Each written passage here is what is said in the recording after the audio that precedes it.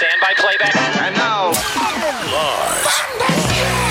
Real Red Meat Radio. I may be a white boy, but I'm not stupid. This is the Lars Larson Show. Somebody at the White House has been smoking the devil's lettuce. Honestly provocative talk radio. More than half the women in my cabinet, more than half the people in my cabinet, more than half the women in my administration are women. Lars. our beloved republic is in the hands of madmen. This is a dark day.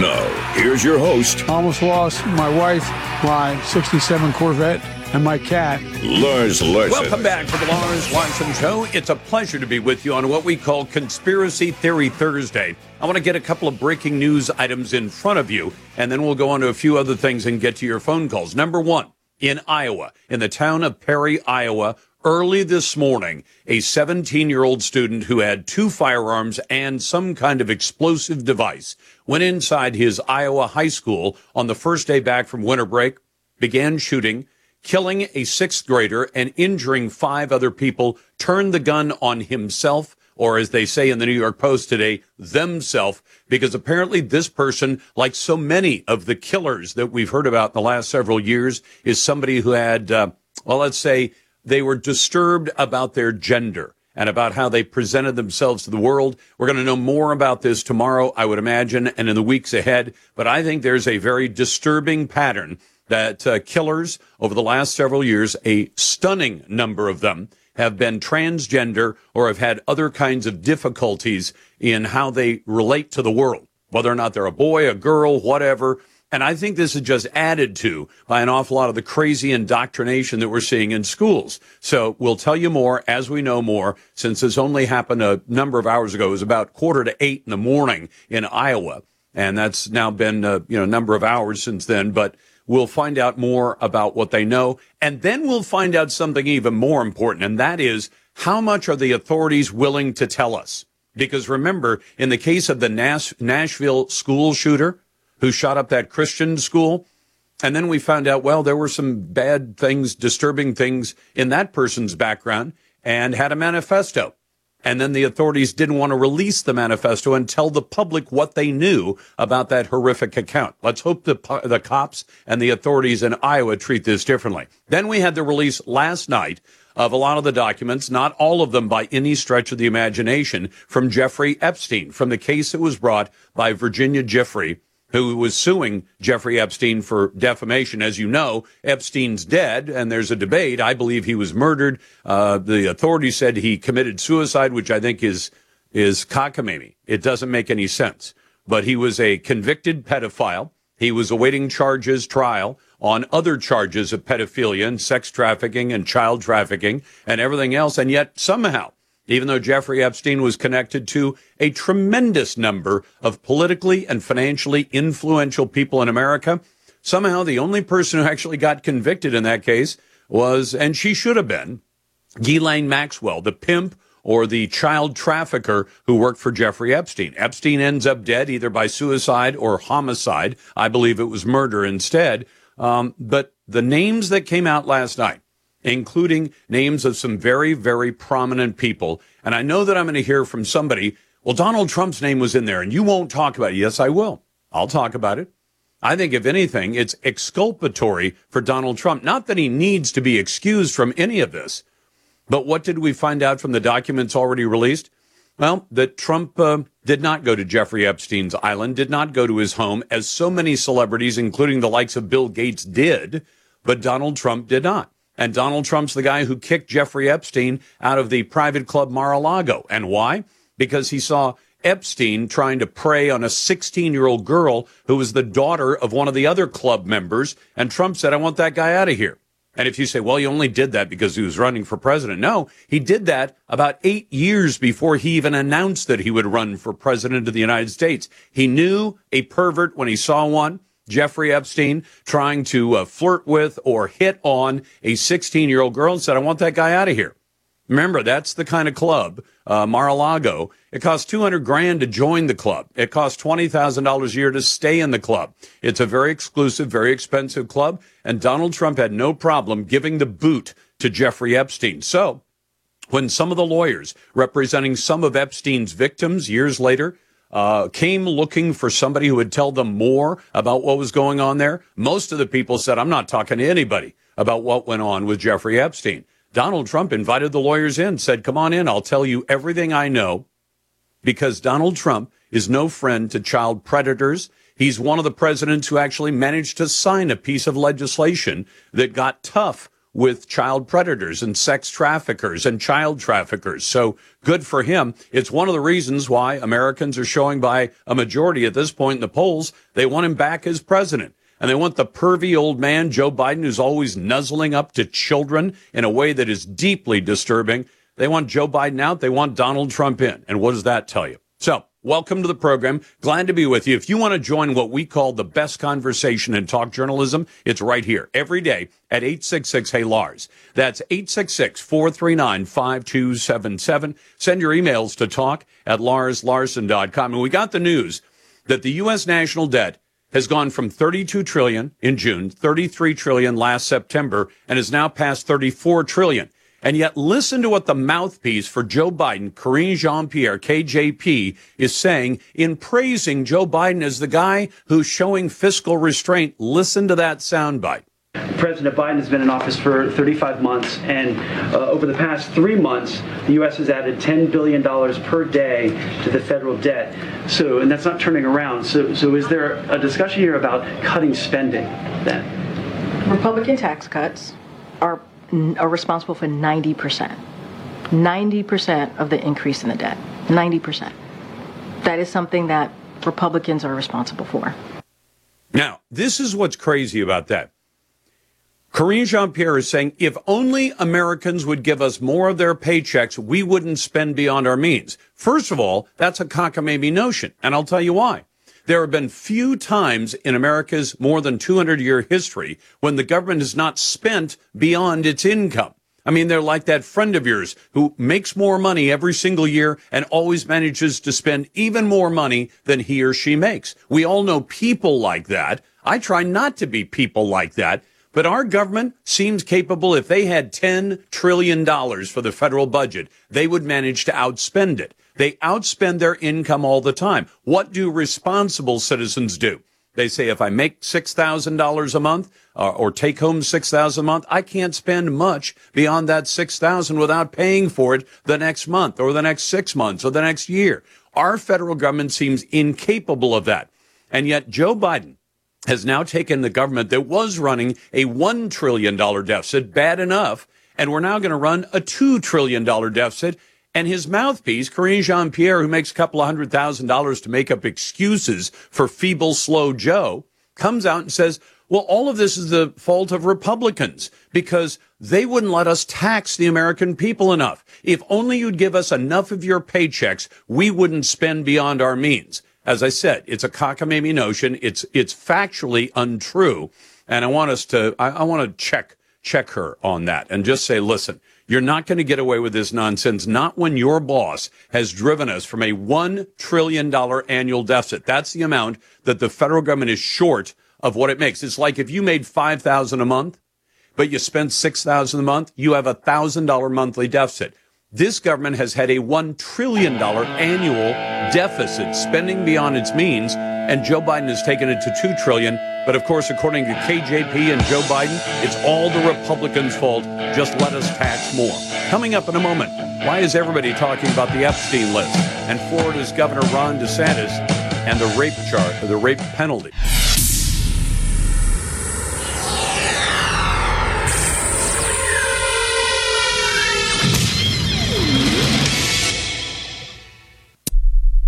Did you?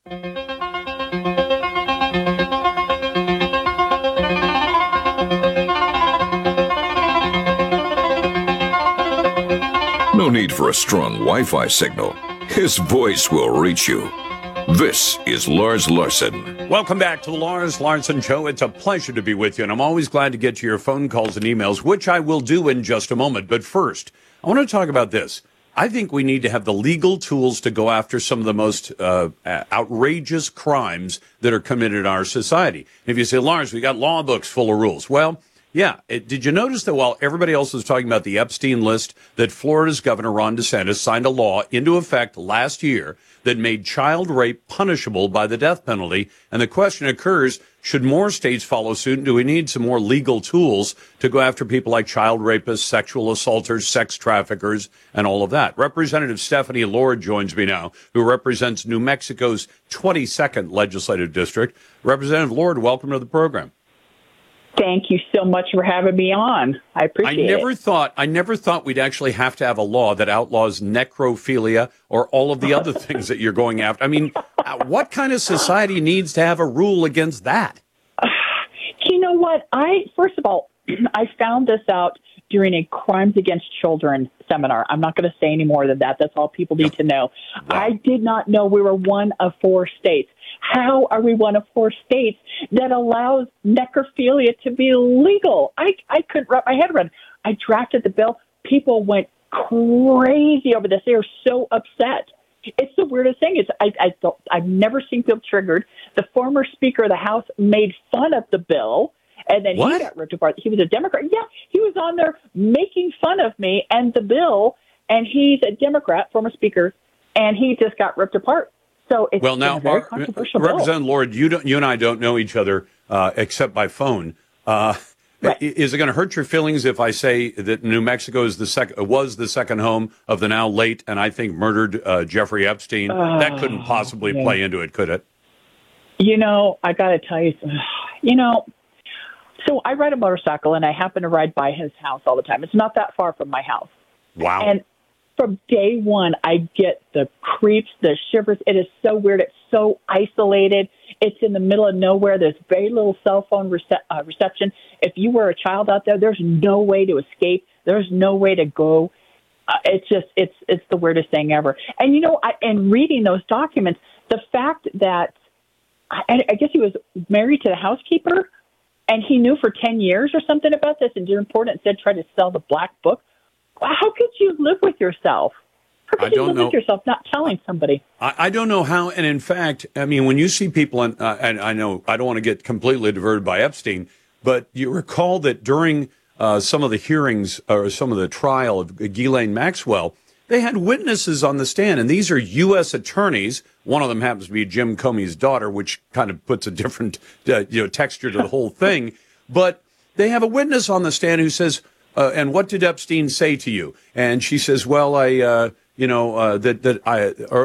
did Ghislaine Maxwell say to you? And she says, well, she said I'd be perfect for Jeffrey and his friends. Now, to me, I don't know about you, Representative Lord, but the first question out of my mouth, not being a lawyer, would have been, well, who were some of these friends who took sexual advantage of you as a child? And yet the question never gets asked. I can't wrap my head around how all these powerful people get involved in all of these sexual crimes against children, one of the most outrageous things you can even imagine.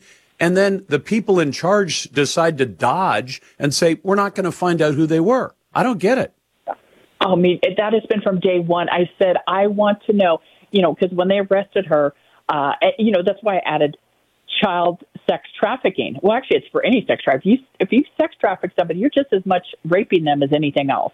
Yes, so I included that in the death penalty to go after her as well. So if they want to try her, if they can still try her here, I mean, if it still gets passed.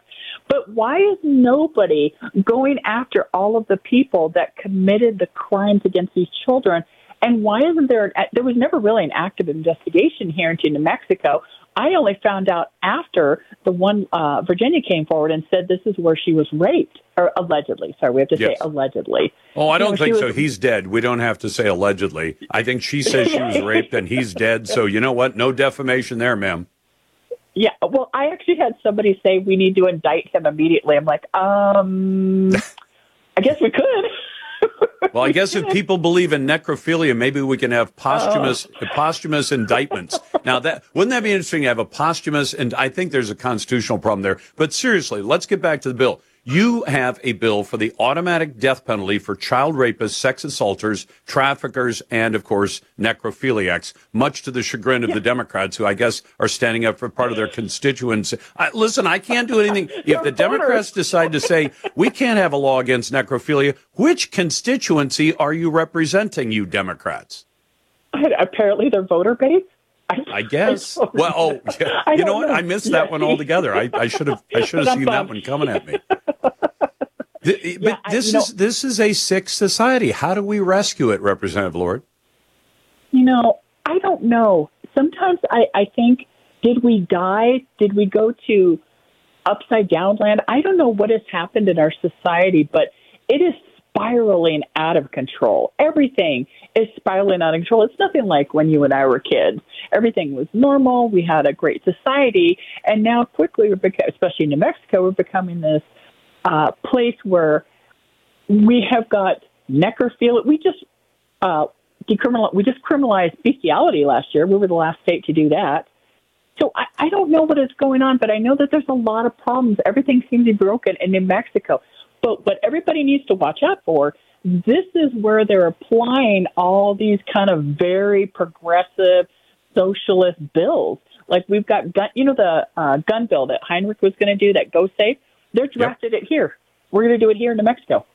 Good. So we're the stomping ground for taking gun rights away, worst schools in the nation, worst place to live, worst health care. We have it all right here in New Mexico. And doesn't anybody, you're the land of enchantment, right? Doesn't anybody want to have nice, wholesome ideas like that instead of saying the land of Jeffrey Epstein and necrophilia? I mean, that's not exactly a good calling card when it comes, and I'm not making light of the crimes that are committed. No. I'm making light of the crazy politicians.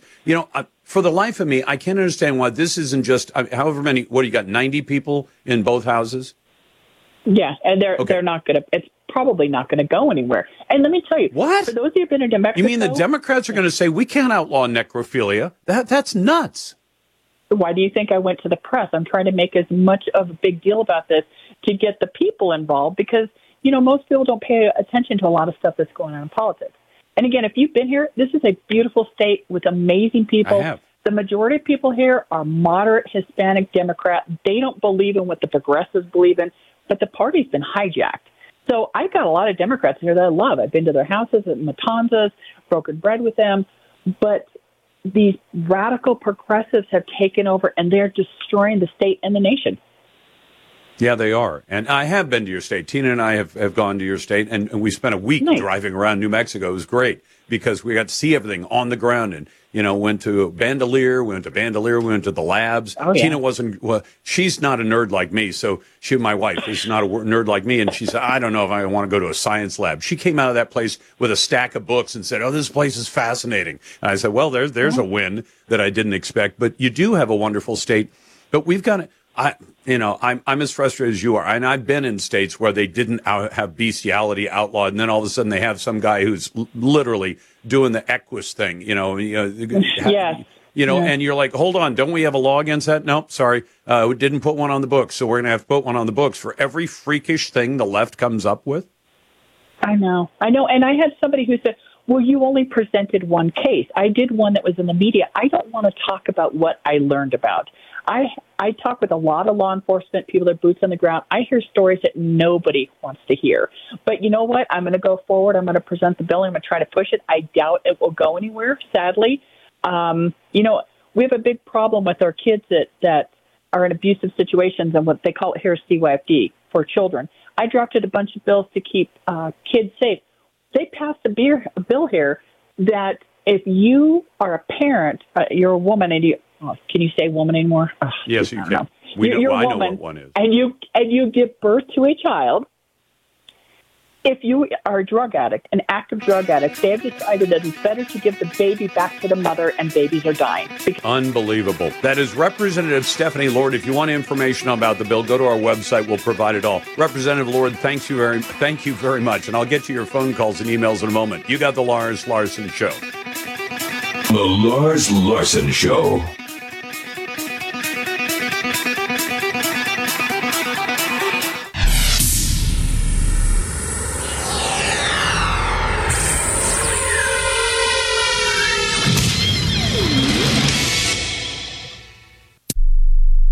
Calling all men and the people who love them.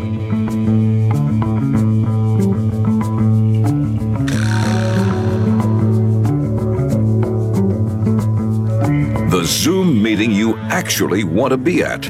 This is the Lars Larson Show. Welcome back to the Lars Larson Show. It's a pleasure to be with you, and I'm glad to get to your phone calls and emails. I got to give you one piece of breaking news that came out this afternoon, and that is New York City has now filed a massive lawsuit for $700 million. And who are they suing? The bus companies that are bringing illegal aliens from Texas to the Big Apple. Now, here's what's crazy about this. Joe Biden has been transporting illegal aliens at our taxpayer expense from Texas and other border states all the way to the big cities in America. Apparently, the big city mayors like Eric Adams don't have any problem if Joe Biden sends the illegal aliens. He's not suing those bus companies. Instead, he wants to sue the bus companies that are doing it at the behest of people like the Texas governor, Greg Abbott, who sent illegal aliens to blue cities around America. The Lone Star State has sent out 33,000 illegal aliens to the city between August of 2022 and December, so end of this last year, December 29th of 2023. So in a little over a year, about 33,000 illegals. That's a drop in the bucket compared to the roughly 300,000 illegals who pour across the border into Texas every single month at this point.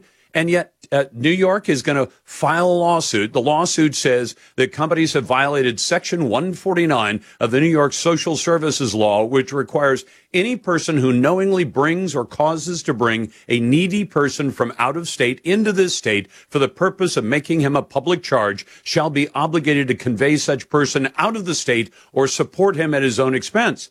Well, the fact is that Joe Biden is telling us we need all these illegal aliens. We have to welcome them to the country. It's crazy.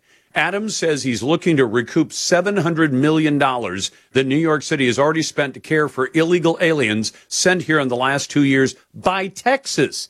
Texas didn't send them to New York. Texas helped move them from Texas to New York. Joe Biden brought them into the United States of America. Why doesn't Eric Adams sue Joe Biden instead? To your calls now. Let's go to Victor. Hey, Victor, welcome to the Lars Larson Show on Conspiracy Theory Thursday. What's on your mind? Oh, thank you. It is obvious to me there is a conspiracy by our own government to bring the U.S. down to South American standards, which is a socialist dictatorship under which the populace will live in poverty and probably brutality, and where the people will be basically, under that kind of government, the people are the slaves of the government, and the government will make them do whatever they want down on the street level. Yep. And it don't make any sense to me. It's hard for me to comprehend why they would even want to do that when we've had such a good country. But that's what's going on. It's obvious. And the fact that the American people want to be slaves of the government, well, I think that was brought about by the public schools. For many years now have been teaching them that everybody should be dependent upon the government, and those people that make their own way and sometimes get fairly rich doing it, but they're honest, and then they bring the wealth down to others, and we had a growing economy and industry and everything, and they say that's bad, basically, the way I understand the teaching in the schools, and now we have that populace that's growing up, and they're running the show, seems like. And think about this, Victor. Think how much more compliant a voter base you have as an elite Democrat or even an elite rhino Republican if you say, we're going to make these people dependent on the government. We're going to get them on, even if we can't get them all the way to welfare, we'll make them so dependent on government contracts, government giveaways, government this, that, and the other thing. But if you have self-sufficient people who, like in America, have been proud to say, I work in a profession, I make good money.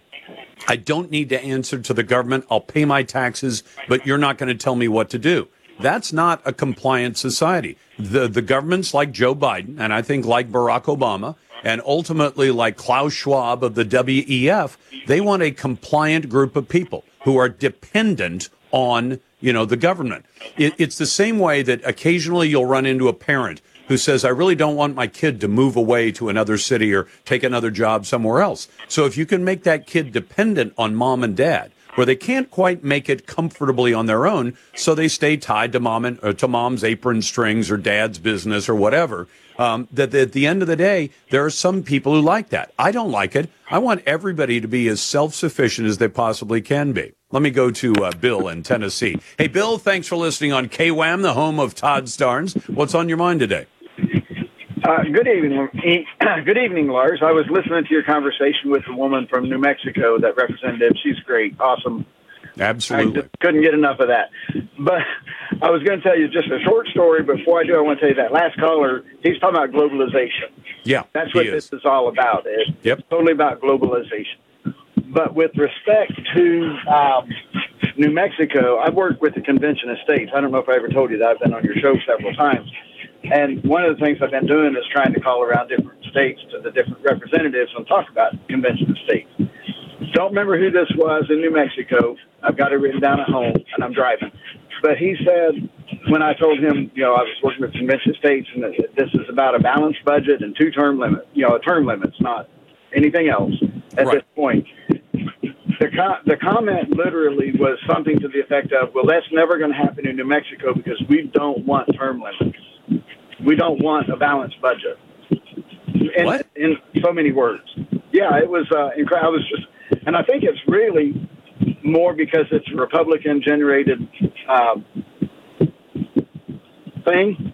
Can't think of a good word. Well, because it's connected to the Republicans, the idea of spending within your means is some foreign idea, and if it came from Republicans, then it must be toxic? It was, and this is the mentality of New Mexico. I've got a cousin that just moved out of New Mexico just for this reason, just because of the Democrat mentality in that state. It's like California and New York. They're just running people out. Well, you know what's crazy about this?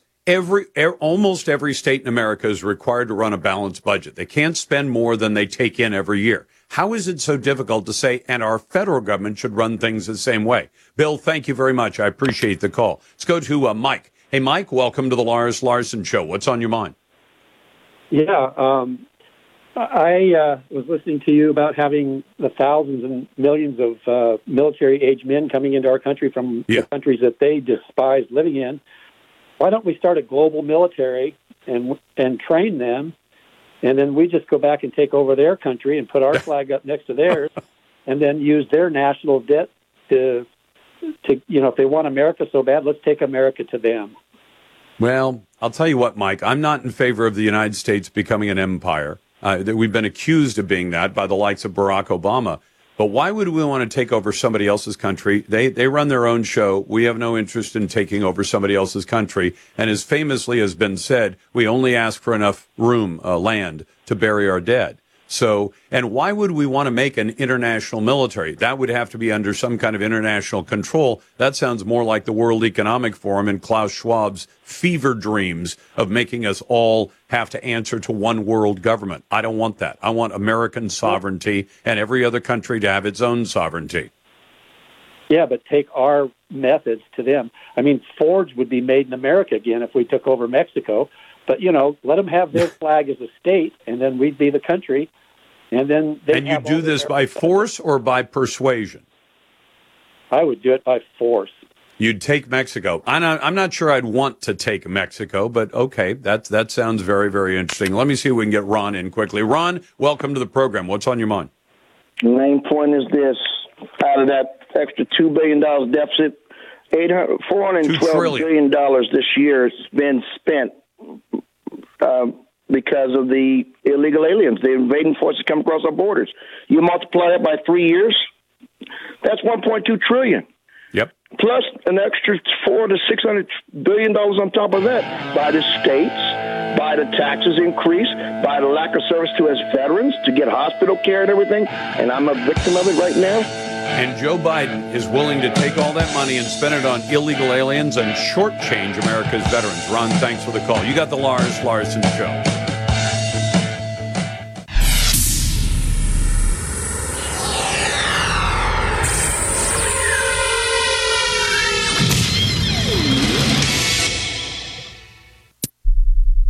People need a dose of pessimism now and then. So I turn to my friend Seat Motley, the president of Less Government, who's convinced that the wheels are coming off the bus right about now. Good afternoon, sir. Well, tell me this. Where are we going at this point? Because the country seems to be getting crazier and crazier. The Democrats are going crazy, saying, we're not even going to let Americans vote and choose the candidates they want. They will vote for the candidates we tell them to vote for. Communist style. And then we've got a Congress that doesn't seem to want to do its job or even budget. And that's one of the things you wrote about recently, saying we had a budget process in America that hasn't actually been used since 1996, where the Congress actually passes a budget for the coming year and ahead of the coming year. And they're not doing it. And they've just decided we're just not going to do our jobs. Well, I know this is passé, but they're actually breaking the law because the law says they have to go through the budget process, which is 12 separate appropriation bills, and they get debated and knocked back and forth between the House and the Senate, and then they get passed by the House and the Senate, and the president signs it, and then it's a law, and then it's a budget. Yep. And, of course, they don't want to do that because that would invite scrutiny of all the money they're spending, and they don't want scrutiny of the $6+ trillion a year they're spending. So instead, they budget by continuing resolution. Again, it's illegal. They're not going through the budget process. And because of the perpetual brinksmanship, and we've convinced ourselves that the absolute, the government shutting down is the equivalent of the earth crashing into the sun, when, of course, the Constitution gave that power to Congress as the preeminent stopgap on overactive government, is to shut down the government so they can't spend money. That's the power of the purse. And we've created this instance that, oh my goodness, shutting down the government is the worst of all time, and therefore we can't have that happen, and that becomes the focus.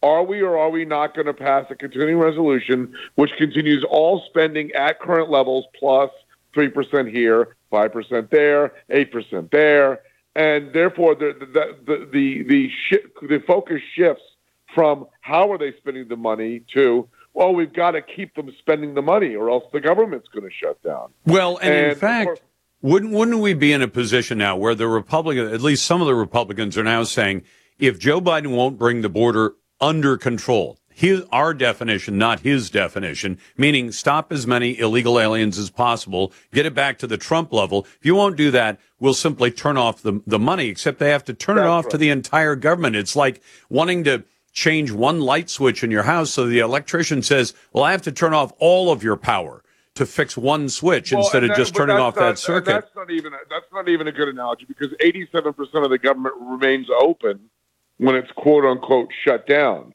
Right. When the funding stops, I think it's 87. I think I'm remembering properly. I think it's 87 or 83. I'm getting the 3 and the 7s mixed up. But it's over 80% of the government is still going. And as a friend of mine points out, the government shuts down every weekend. The government's not working on Saturday and Sunday. And of course, the reason they don't want to shut down is, and remember the last time we had a shutdown, you had all those stupid news stories about the Boy Scouts who came from Washington State to D.C. and couldn't go to the Lincoln Memorial because it was shut down. And what they're, I think, ultimately afraid of is no one's going to miss the government being closed. No one's going to miss the government. I remember they used to refer to it, Seton, as the Close the Washington Monument School of Government, which said, anytime we're short of money, we just close the Washington Monument. And when people show up and say, I want to tour the monument or the Lincoln Memorial, which is wide open anyway, you just walk through it. Oh, no, the park rangers aren't there. You can't walk through the memorial. That you close that and then you tell taxpayers who show up, I'm sorry, we can't do this till you give us more money. Do you want to give us more money? And they get public pressure on their side. It's stupid. There was a shutdown during Obama, and he actually spent more money than he would. I mean, if he just left the memorial open, it was the World War II memorial, which is open. There's no doors. Yeah. No, there are no doors on it at all. And he actually spent more money than just leaving it alone to post guards to prevent people from walking into the wide open World War II memorial. And you're right. You're right about they grab tug the heartstrings. Whenever you say, gee, I'm paying an awful lot in property taxes, what's the first thing they throw at you? Teachers and firefighters. You don't want to fund teachers and firefighters. That's what they do. And of course, given what we know now about teachers, by the way, how about just as a sidelight, this idiot gay made $900,000 a year teaching nonsense, not as president. So here's a thought. Take 80%, 90% of her salary and give it to the high school teachers in Boston.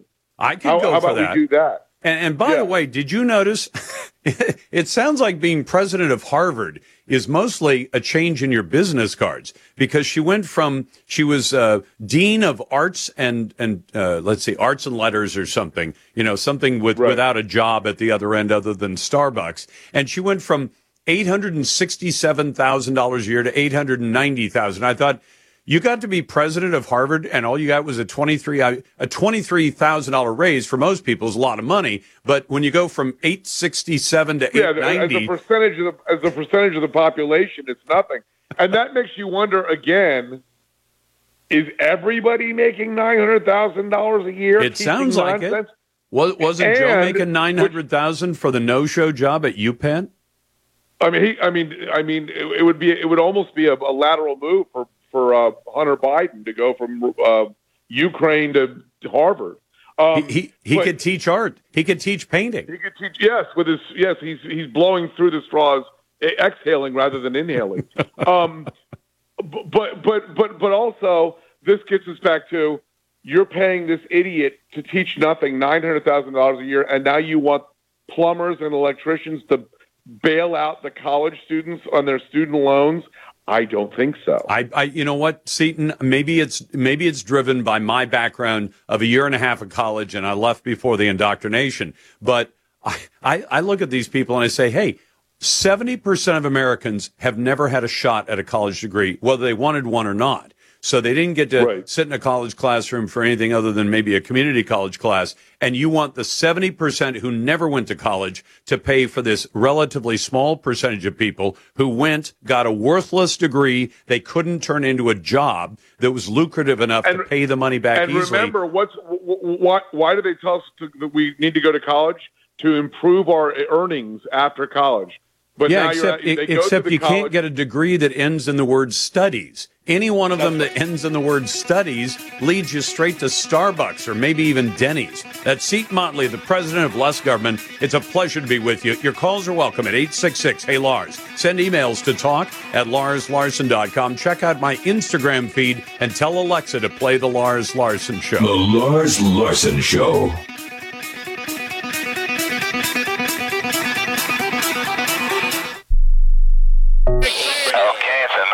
It's going to happen. Stand by playback. And now, Lars.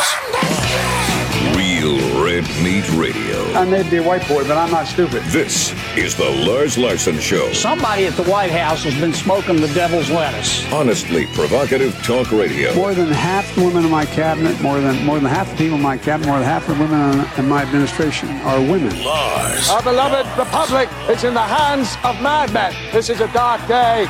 Now, here's your host. Almost lost my wife, my 67 Corvette, and my cat. Lars Larson. Welcome back to the Lars Larson Show. It's a pleasure to be with you on what we like to call Conspiracy Theory Thursday. Glad to get your calls at 866-HEY-LARS. I want to talk about political bias among journalists, but first, I want to get to your phone calls because we don't call this the best conversation in talk journalism for nothing. So, if you want to join that conversation, it's 866-HEY-LARS. And if you're a naysayer, we're going to put you right to the head of the line at 866-439-5277.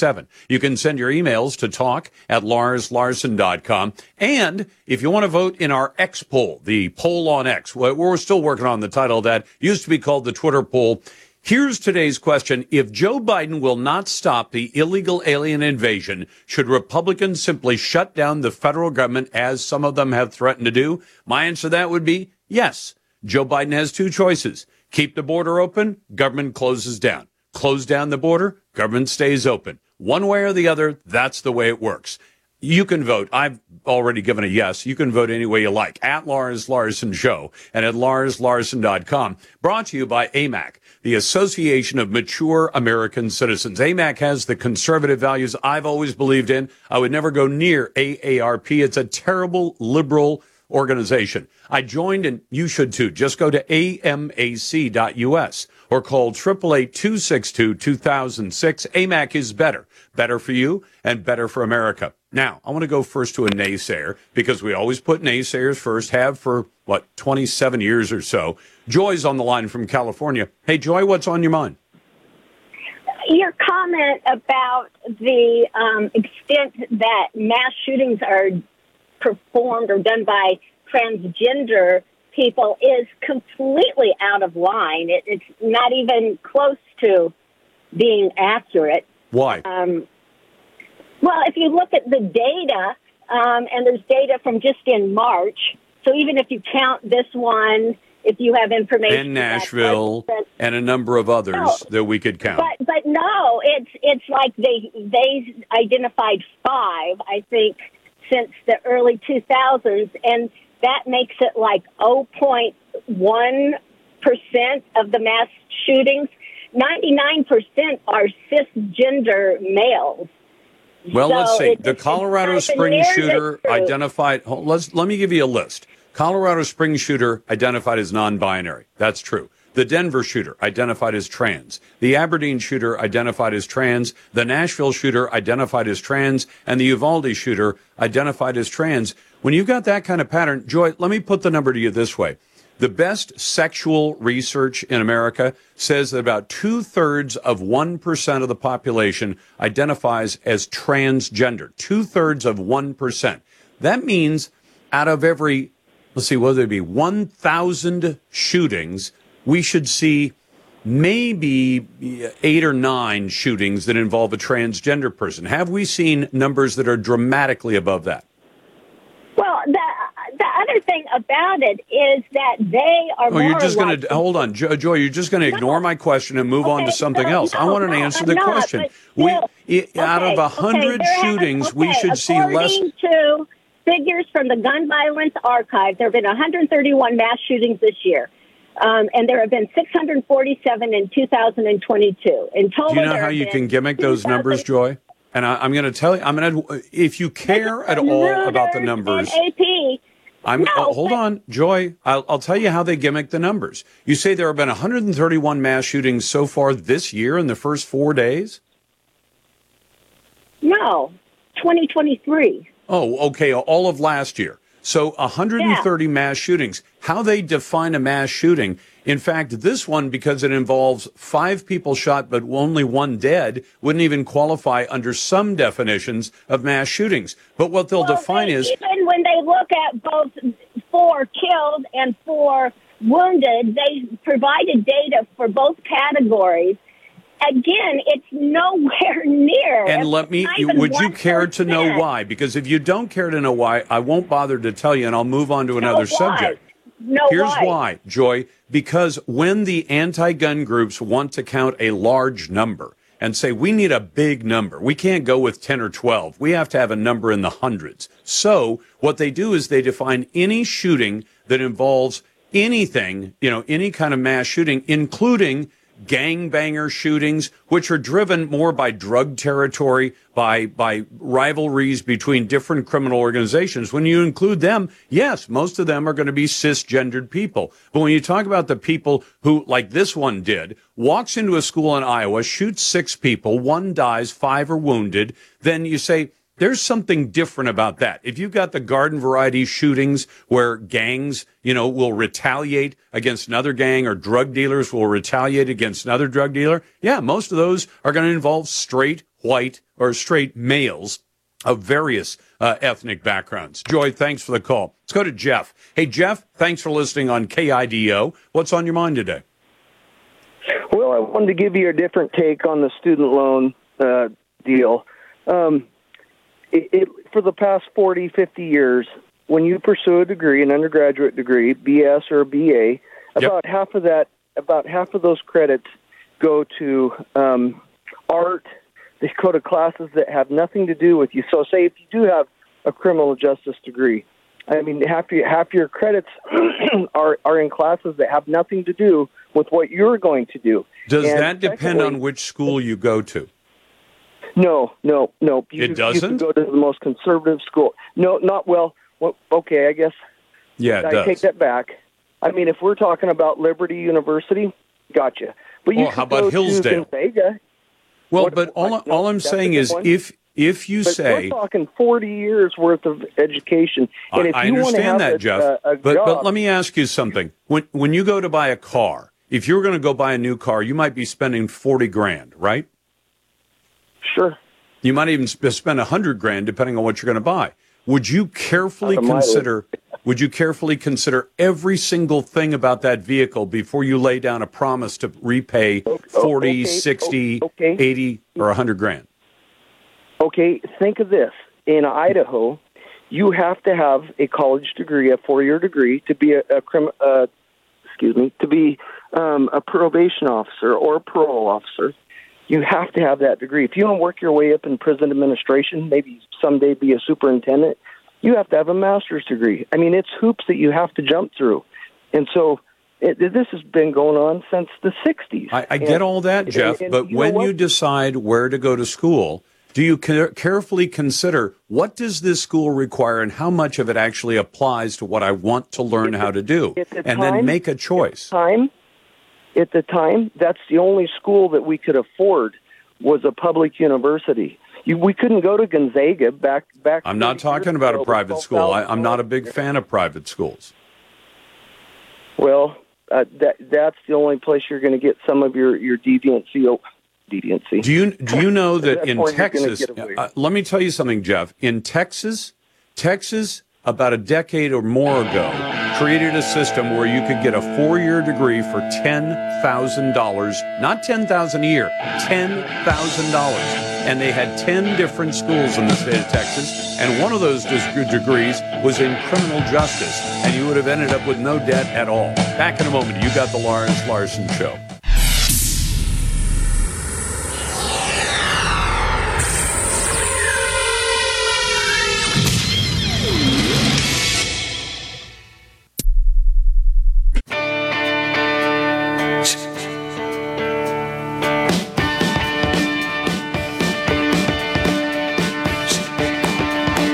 Stream the Lars Larson Show live at larslarson.com. Welcome back to the Lars Larson Show. It's a pleasure to be with you, and I'm always glad to get to your phone calls and emails at 866-HEY-LARS. That's 866-439-5277. Send your emails to talk@larslarson.com. So Harvard's first black and second female president has resigned as president of the university, although she kept her gig teaching at the school for now, even though she makes almost as much money doing that as she did as president of Harvard. She was there all of 6 months. Is that development a positive or a negative for Americans and black Americans in particular? I thought we'd throw that question at our friend Horace Cooper, who's senior fellow with the National Center for Public Policy Research and co-chair of the Project 21 National Advisory Board. Horace, it's good to have you back, and Happy New Year to you. Happy New Year to you, too. It's always a pleasure to come on the program. Is it a good thing that Claudine Gay is no longer president of Harvard, and she's had to take that big demotion back to be, I guess, faculty dean, making just like was it $4 an hour less for that? Yeah. So here's what's good. What's good is that Harvard has recognized what America knows, that the most talented and the most capable people ought to hold positions of leadership, and that the mediocrity, that is Dr. Gay, should not have been in that post. There are people like Al Not-So-Sharpton who go around saying that DEI is the friend of black America and minorities, but it's not true. DEI is the enemy of black Americans and minorities.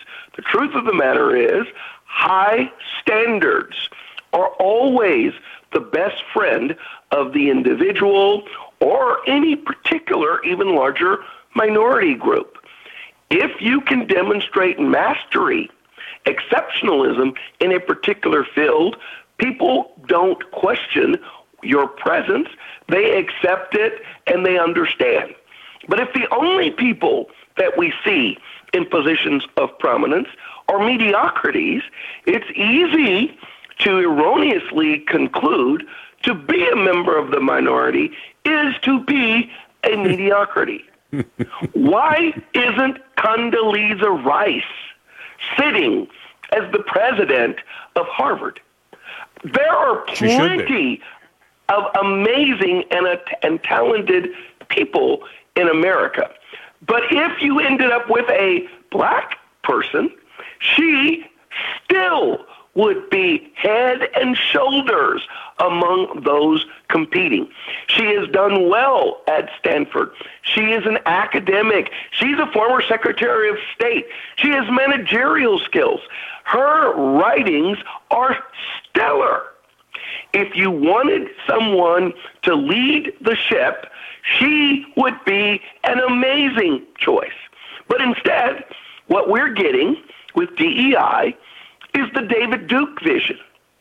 Black people can't have these positions unless you lower the standards. That's what David Duke believes, and apparently so does former President Obama. Sadly so. It is a disservice. And Horace, how much of the choice of Claudine Gay was not about her gender, was not about her race, and the not choosing Condoleezza Rice, Dr. Rice, or Secretary Rice, was about her politics. Because Condoleezza Rice, while not as conservative as I'd like her to be, is a conservative still and all, whereas Claudine Gay is full on to the far left. Absolutely. So if you want to get a wokester, well, you have to pick from mediocrities. That's the whole thing. You can't get exceptional. You can't get, and if they're out there, please stand up. Show us that you're both woke and super talented, that you actually can break down pi to the 19th decimal. These kinds of details and skills, we're not seeing them. We don't see them at Penn. We don't see them in this Ivy League world. We don't see it at MIT. What we see is a commitment to the radical woke agenda. And they love finding people who will embrace it, but they do so at the expense of high standards. And that brings me fully back to David Duke, who believes that you could never have blacks in these positions unless you had lower standards. It's well, not only that, but idea. Horace, let me suggest this to you. I think America is being engineered to create a dependent class of citizens, just average folks. Okay, but if you take it to the upper ranks, what if you have a person, you say, we want to put somebody in charge of Harvard. Somebody's got to be president, but we want somebody we can control. Now, if you put a highly capable Condoleezza Rice, Dr. Rice, as I said, she's not as conservative as I wish she was, but she's a very admirable person. I've met her on a couple of occasions, and she's very, very smart, as you point out. I mean, to be provost at Stanford, to have all these academic credentials, hold the position she holds at Hoover and all, she's very capable. If you put a capable person in there, like you, Horace, and then they say, hey, Horace, you're going to be doing this. And you say, no, I'm not. And they say, yes, you are. You have to, because otherwise you'll lose your job. You say, okay, fire me. I'll go to work at 10 other universities tomorrow, and they'll all want me because of my skills and talents. On the other hand, if you have a Claudine Gay who has degrees that I'm not sure have much use in the real world, she can teach the subjects, but she doesn't have much of a record of publication, which is usually a big deal with academics. She's not written a single book. She's written 11 articles. And if she's had 50 instances of plagiarism to write 11 articles, it sounds like she borrowed virtually everything she claimed to have written. So if you threaten to fire her, she's going to say, whatever you want me to do, I'll do. And I'll jump right to it because I don't want to lose this gig. Yeah. There isn't any great option out in the real world. And this is the lesson that I want your audience to understand. Tell your kids, don't be a mediocrity, be outstanding. It doesn't matter to me what your particular avocation is. Be the best at it. And when someone tells you, well, I'll fire you unless you do this terrible thing that violates your principles, your vision, or even your love of country, you've got amazing talent, and you can go someplace else. These people don't have that, and they're never going to get that. I said this on Hannity's show. I've written more books than Dr. Gay, and I'm not asking to be president of Harvard. It is remarkable to me how thin. And once you peel back all of the plagiarism, I don't know what you have left in terms of what she has written. I mean, it's just pitiful. And yet, what did Al Sharpton say? She was targeted, same thing she did, by the way, that she was targeted because of her race. She was not targeted because of her race. I wouldn't let her manage the late night shift at McDonald's because she's a mediocrity. Well, tell me this, Horace. There is a side question, and that is, I think a lot of people realize for the first time how much university professors get paid. Now, I understand you have to pay for expertise or talents and skills, and we've already discussed that part of it. How in the world do you command $800,000 or $900,000 a year to teach classes at a college? Because you'd think the college would say, there got to be smarter people out there who'd come and do this for $200,000 or even $100,000. No. The higher you're paid, the less likely you're actually going to see students, the less likely you're going to face students. I was a law professor for 3 years. I was an assistant professor of law teaching constitutional law. Very good. And it would have been wonderful if there were $200,000, $300,000, $400,000 or $500,000 salary streams associated with that. But the people that earn that kind of money weren't actually interfacing with students. Now, this school year, we've already picked our classes. We already know what the schedule is going to be. You did that before the Christmas break. Yep. She's not teaching this spring. No, she won't be, but she'll still be making almost $900,000 a year. That's Horace Cooper, Senior Fellow at the National Center for Public Policy Research. It's Conspiracy Theory Thursday, and you're listening to The Lars Larson Show. The Lars Larson Show.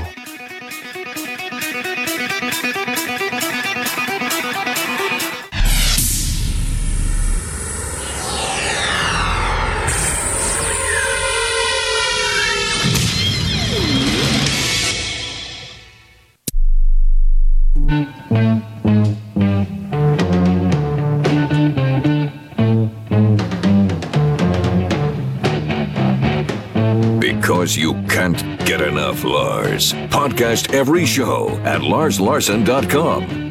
Welcome back to the Lars Larson Show on this Conspiracy Theory Thursday night. I want to tell you about the massacre of Nigerian Christians, which seems to be largely ignored by most of the major media. You'll hear a lot of sympathy for the Palestinians, and I think a lot of deserved sympathy for the state of Israel that was attacked by terrorists. But Nigerian Christians, tens of thousands of them dead, nobody seems to care all that very much. But let me get to that in a moment. First, I want to take a couple of your calls. Valerie is on the line from California. And if you want to join the best conversation in talk journalism, it's 866-HEY-LARS. That's 866-439-5277. Naysayers always go to the head of the line. If you want to email instead, talk@larslarson.com. And you can vote in our Twitter poll or X poll. You can find it at Lars Larson Show and on our website at larslarson.com. Valerie, welcome to the program. What's on your mind? Thank you for having me. Can you hear me? I can hear you just fine. What's on your mind? Well, I'm just shocked, appalled, and think it's atrocious that this woman makes $900,000 a year. No wonder colleges are so expensive.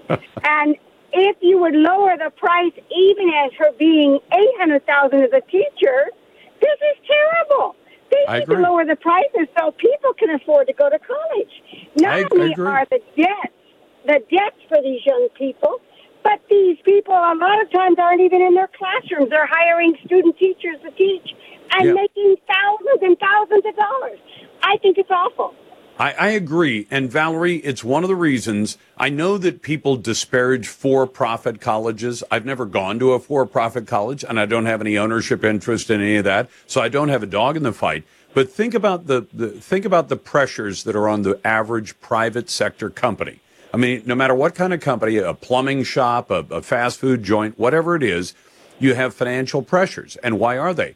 You want to produce the best product you possibly can, with the best materials and the best labor in the best location, but all of those cost money. So you balance those interests against, well, how much can we charge our customers? I mean, if you said, I want to open up a fast food place in California where Valerie lives, and I want to serve hamburgers made out of Wagyu steak, and I want to have them put together by really smart chefs who have massive education in cooking and all this, and you say, okay, you're going to have a $50 hamburger, and nobody's going to buy it. So you have to respond to that. Private institutions or even state colleges just simply say, we have to pay our professors hundreds of thousands of dollars and damn the consequences, because they know that most of their students are borrowing money. And in this case, a lot of their students seem to think that the American taxpayer is simply going to fund all this nonsense and pay off the bill for them later on. And you get the inflation of the cost of college. I agree with you. I mean, imagine if you were running a for-profit or even a not-for-profit that had to live within its means. You would say, we're going to hold our costs as low as we can. We'll hold our tuition as low as we can. We'll get the maximum number of students, and we'll pay professors what we have to pay to get the expertise we need. I mean, Valerie, there's a person who's in my extended family who's a plumber, right? Makes about $165,000 a year. You say that's an extraordinary amount, but he has skills, and they're skills that are in demand right now, so he can command that kind of money. I'm sure that college professors want to command that kind of money too.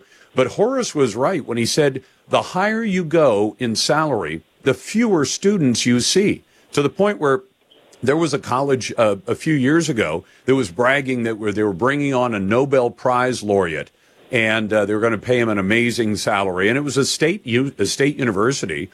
And I remember making a big deal of it because they announced proudly that he would be teaching no classes. And they even said he wasn't going to be doing much in the way of writing or research. He was basically there as a rainmaker to say, we've got a famous guy on the letterhead of the university. He doesn't teach, he doesn't research, he doesn't write. We just pay him a big pile of money so we can brag on it. And Valerie, I think there's a level of fraud to this as well, because I remember I went to school for about a year and a half. I didn't get a degree, and that's okay. But when I looked at the catalog, they brag, so-and-so has written so many books and has all these awards and is brilliant in physics or whatever they're brilliant in. And you say, but the one question they don't tell you in that college catalog is, well, how many times will I take a class and actually have that man or woman standing in front of me teaching from this vast knowledge they have? The higher ranking they go, the less they see students at all. Right. And the whole point of college is so that the next generation can be educated. And if you've got people that are plagiarizing or cheating or coming, then these people are saying they have that information and knowledge, and they really don't. So now they're teaching. Say you have an attorney that cheated his way through college. You need him in a courtroom. He doesn't really know what he's doing because he didn't actually study. He cheated. And this is what bothers me, is you've got a generation of children out there who are being robbed of an education and being taught by people who haven't done the studying to know what they're talking about. And you know the other thing we have to do, Valerie, let me ask you a personal question. Do you have any clothing or accessories like purses or shoes or whatever that have famous names on them? Well, only because I buy them, but I don't really go by whether they have a famous name.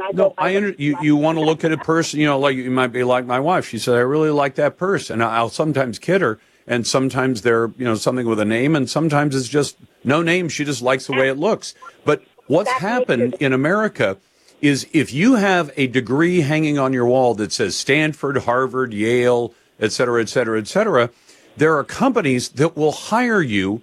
They'll look at your skills and talents, but they'll also say, if he came from State College, Texas or something, if they'll say, well, nobody knows about that college.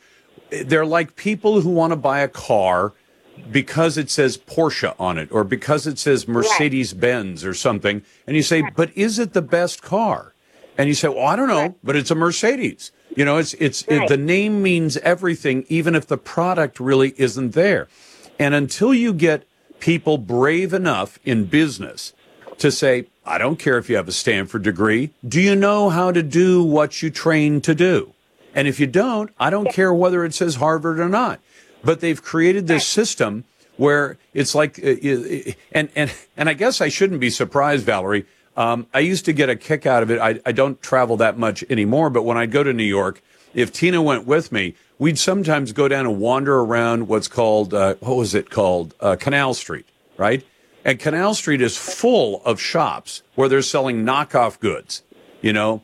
Okay. And we'd walk down this street and these little ladies would run up and they'd say, Prada, Prada, Louis, Louis, Gucci, Gucci.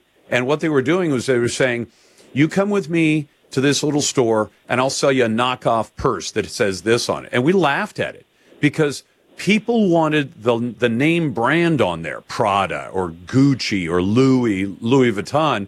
And you say, do you really care whether it's a good product or not? Or do you just want the name on the outside of it? And it's kind of a sad way to go through your life to say, why, I've got this thing that says Prada on it. It's really not a Prada purse, but the price was right, you know, and it still has the label on it so I can make everybody think that I've got the real item. You know, you've got to get away from that. And until we do, as a society, I'm glad to see Harvard get the news that a lot of big companies say, hey, if you're coming from Harvard, we don't want anything to do with your graduates because your graduates are coming from a very corrupt, flawed institution. Now, that's making a qualitative choice instead of just looking at the name brand, isn't it? So we're getting knockoff college professors. Yeah, you get a knockoff professor who writes knockoff papers, and they produce knockoff degrees. And I'd really love to know if somebody could find a way to measure it. Is a lawyer with Harvard in front of their name that much better than the really hardworking young man or woman who went to state college law school and actually knows the law and knows their stuff? That would be a fascinating study. Back in a moment. You're listening to The Lars Larson Show.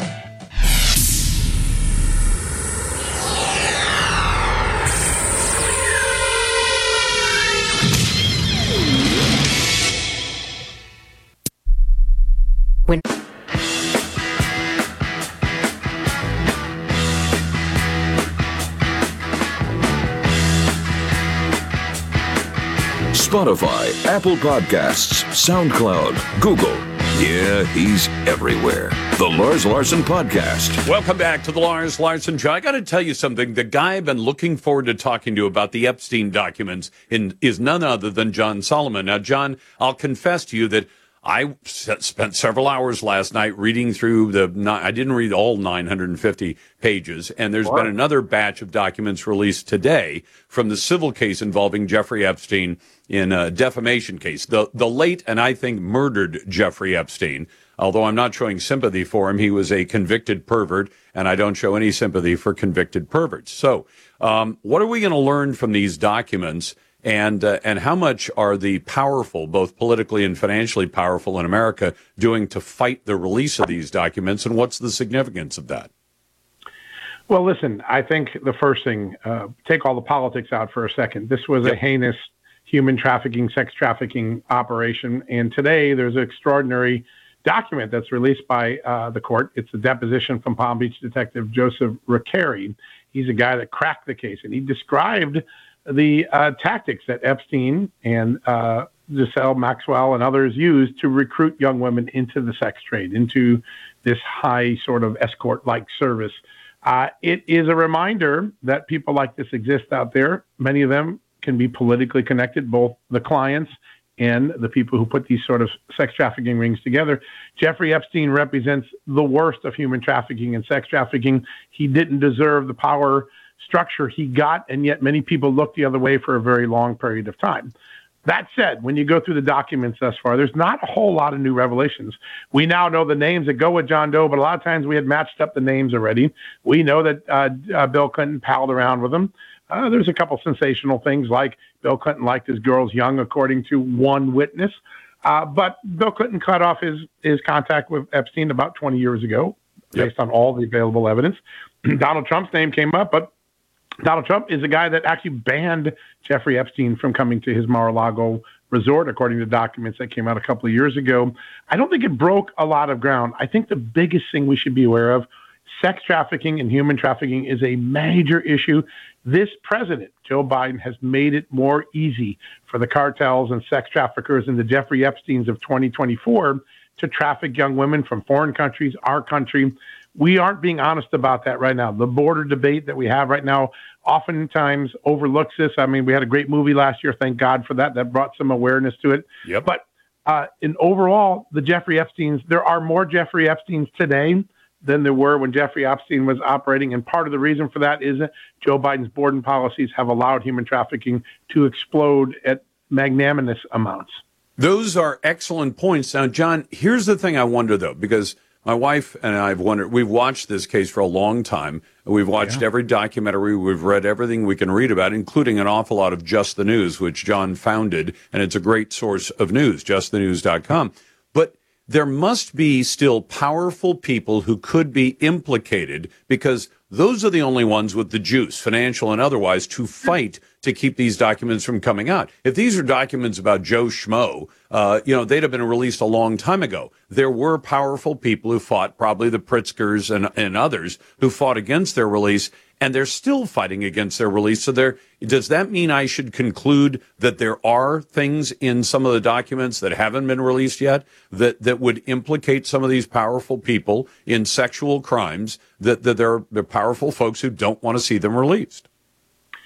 What we know from the lawyers who worked in this case, what we know from the court proceedings that were public before, is that most of the evidence of actual wrongdoing was already made public in the court, right? I don't think we're going to find somebody who said, oh, there was a whole series of rapes and it didn't come out in the court. We got through the very gory and awful details of the Epstein sex ring.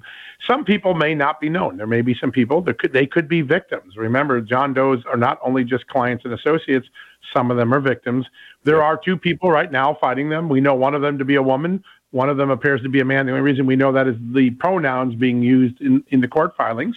But we don't know much more than that right now, and I think we have to wait and see. But our expectation from talking to lawyers and people who worked in the cases, there's not going to be any evidence of new and additional crimes, maybe some associations and some people we didn't know, but that's it. And we also may be trying to protect some people who at one point or another were juvenile victims or juvenile participants in this trafficking. So I think we can't jump to too many conclusions yet. The judge has erred on the side repeatedly of releasing almost everything that he could and she could. I think that's very important to realize. I think even with these recent requests, the presumption is going to be that the public has a right to know at this point, and I think more will be released. I don't think any of these folks will prevail unless they're a victim. I do think victims have a strong argument to be made that they don't need to have their names splashed about after being victimized once before by. No, they don't.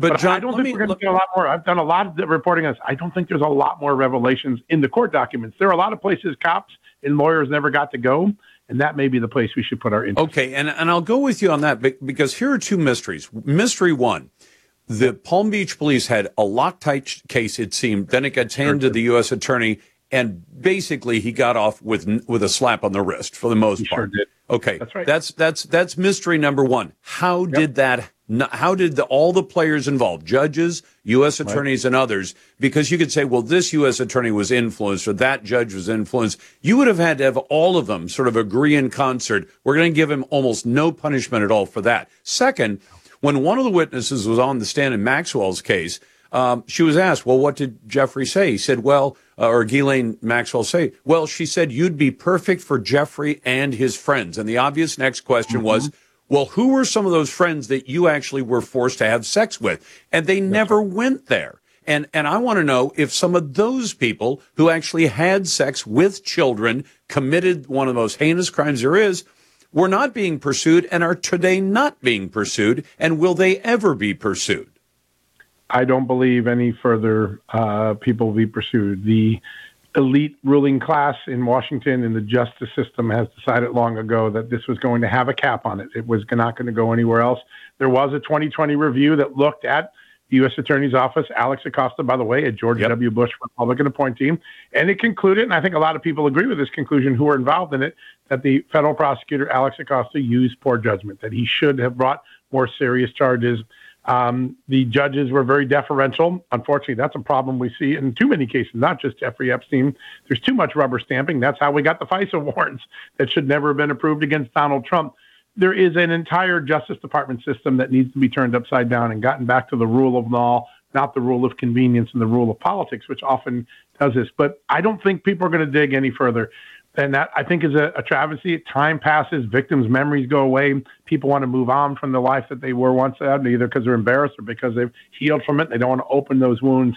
I think this case has ended with Epstein's death and the release of these documents. That's unfortunate because not enough accountability was meted out to the people who used the sex ring and those who allowed Epstein to flourish when everybody knew as an open secret back in the late 2000s that this was a dirty man doing terrible things to young women. All of those people probably walk away unscathed. We will continue to dig, but there's not a lot more documents that can be had because the Justice Department, the FBI, and others simply didn't do the level of investigation that would create a record that we can now get to. And I think The Lars Larson Show.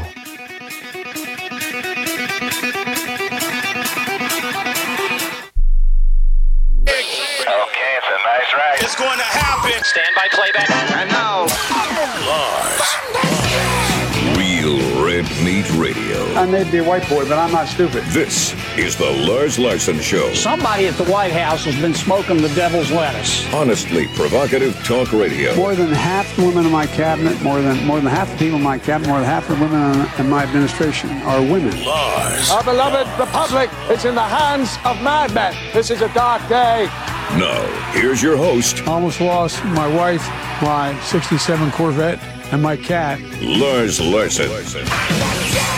Welcome back to the Lars Larson Show. It's a pleasure to be with you, and I'm always glad to get to your phone calls and your emails. I want to ask you this. Should your taxpayer-funded libraries in your community, should they be stocking children's books? And in this case, we're not talking about LGBTQ. No, the librarians have already done a job on your kids with that. But should they be stocking children's books that called for intifada? That's fighting, the Muslims deciding to make war on somebody else because of one grievance they've got or another, and erasing the state of Israel literally from the map. Would you be in favor of that? Well, it turns out it's being done, and the group that's advocating for it is one we're very familiar with. Let me tell you about that in just a moment. First, if you want to join the best conversation in talk journalism, it's right here every day, even on Conspiracy Theory Thursday, at 866, hey, Lars. And if you want to call in and you're a naysayer, we'll put you right to the head of the line at 866-439-5277. Send your emails to talk@larslarson.com. Get this. There is a front group for the Hamas terrorists in the Middle East. Hamas is the terrorist group that carried out the October 7th attack on Israel, the ones that murdered and raped and beheaded and burned babies and a lot of other absolutely horrific things.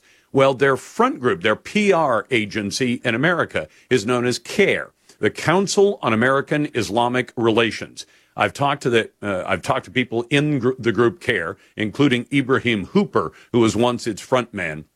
Well, guess what they're doing now? This anti-Israel group CARE, who actually the founder of the group said that he was happy to see the Hamas attack on Israel, is now asking American local libraries to put children's books on the shelf that push propaganda against the very existence of the state of Israel, including one that says all of Israel belongs to Palestine. As one wag pointed out, Palestine, the only country that didn't exist until it was occupied. Now, if you can imagine what's going on there, because Palestine allegedly came into existence in 1965. It doesn't have any borders. It doesn't have a president, doesn't have a prime minister, doesn't have any of those things, but they claim that it exists. And if you talk to people who talk about Palestine, you say, where is it? Where's its capital city? Who governs it? Well, right now, who governs it is Hamas. The Council on American Islamic Relations, in late December, right about Christmas time, released its toolkit for Palestine Beyond Borders, which is quoted as saying, encouraging libraries and bookstores, this is in the United States, to feature book displays on Palestine and foster a deeper appreciation for the multifaceted aspects of Palestinian history. Now, what's inside of this toolkit? The Washington Free Beacon says that inside that toolkit are about a dozen different children's books, one of which calls on kids to unlock all the truths about Palestine and educate everybody about its true history. There's one book in there called Baba, What Does My Name Mean? I think Baba is grandmother, takes a fictional child on a journey to Palestine. And it even shows a map of what Palestine is. And you know what's funny about the map? Funny in a bad way, is that the map does not show Israel at all. All of the land that is currently the state of Israel, has been since 1948, is occupied by this thing called Palestine that has never actually existed as a country. The map shows Tel Aviv and Haifa and other Israeli cities as part of Palestine, and the capital of the city they call Al-Quds, which is an Arabic name for Jerusalem. The book then ends by stating that through resistance and perseverance, Palestinians will one day be free. Now, I plan to check with the libraries in my neck of the woods and say, hey, are you putting this book on the shelves? And if you are, what is it that you expect that kids are going to get out of being told that a country that currently exists should be replaced by a country that has never existed, and that the state of Israel has no right to exist at all? Another book is called P is for Palestine, which promotes Palestinian intifada, which it says is Arabic for rising up for what is right if you're a kid or a grown-up. Another one of the books on the CARE list, Zayn and Mima, Stand for Palestine, depicts two young children who are encouraged to protest against Israeli apartheid and call for a free Palestine. Now, this group, CARE, is the group that speaks out on behalf of the Hamas terrorists. So they'll carry out an act of terrorism. They say, wow, we were glad to see that happen. Can you imagine that kind of thing being in the library at your kid's school or in your local community library? And by the way, since most libraries in most places in America are taxpayer funded, I think all of us have something to say about what kind of political messages are being pushed. And frankly, I've told people before, when I was a kid, my mom had died when I was just 10. My dad was an alcoholic, full-blown alcoholic. And so I spent an awful lot of my time in both the school library and the public library. The librarians were my friends. Today's librarians are nothing like that. Today's librarians have political agendas. They want to push drag queen story hour for small children with all the implications that brings. They want to stock books like this, or some of them will stock books like this, to push political agendas, including LGBTQ and DEI, diversity, equity, and inclusion, which basically teaches kids that your future and your capabilities are determined by your skin color. I mean, it's the kind of idea that should have gone out with the Klan and cross-burning in the southern part of the United States decades and decades ago. Instead, today we're seeing a modern version of it that says, yep, you're defined by your skin color. If you happen to have black or brown skin, then you are incapable of doing much of anything on your own because you are the subject of a racist system that is engineered against you. And if you have white skin, you're part of the oppressor class. In other words, you can be a bad guy or a good guy, bad girl or good girl, based on what your skin color is. You are defined by that.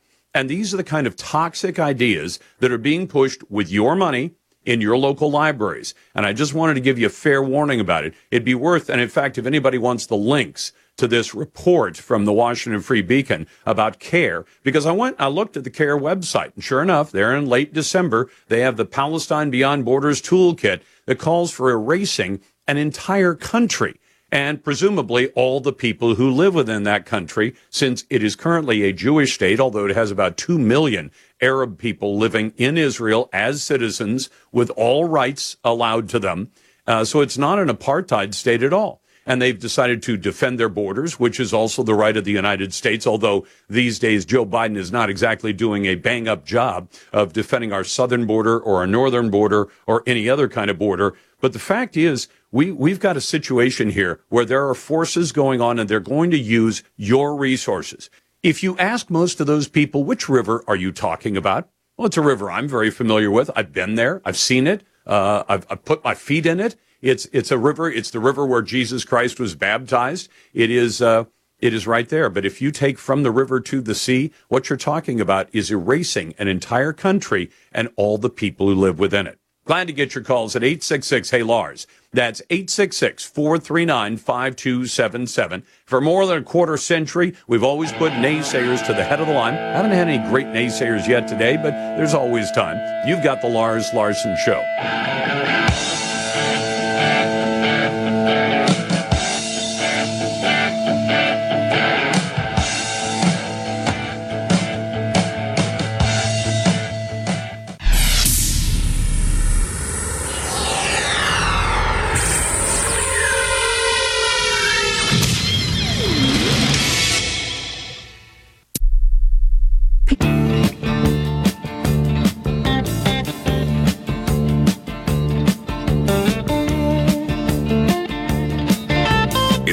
murky political climate.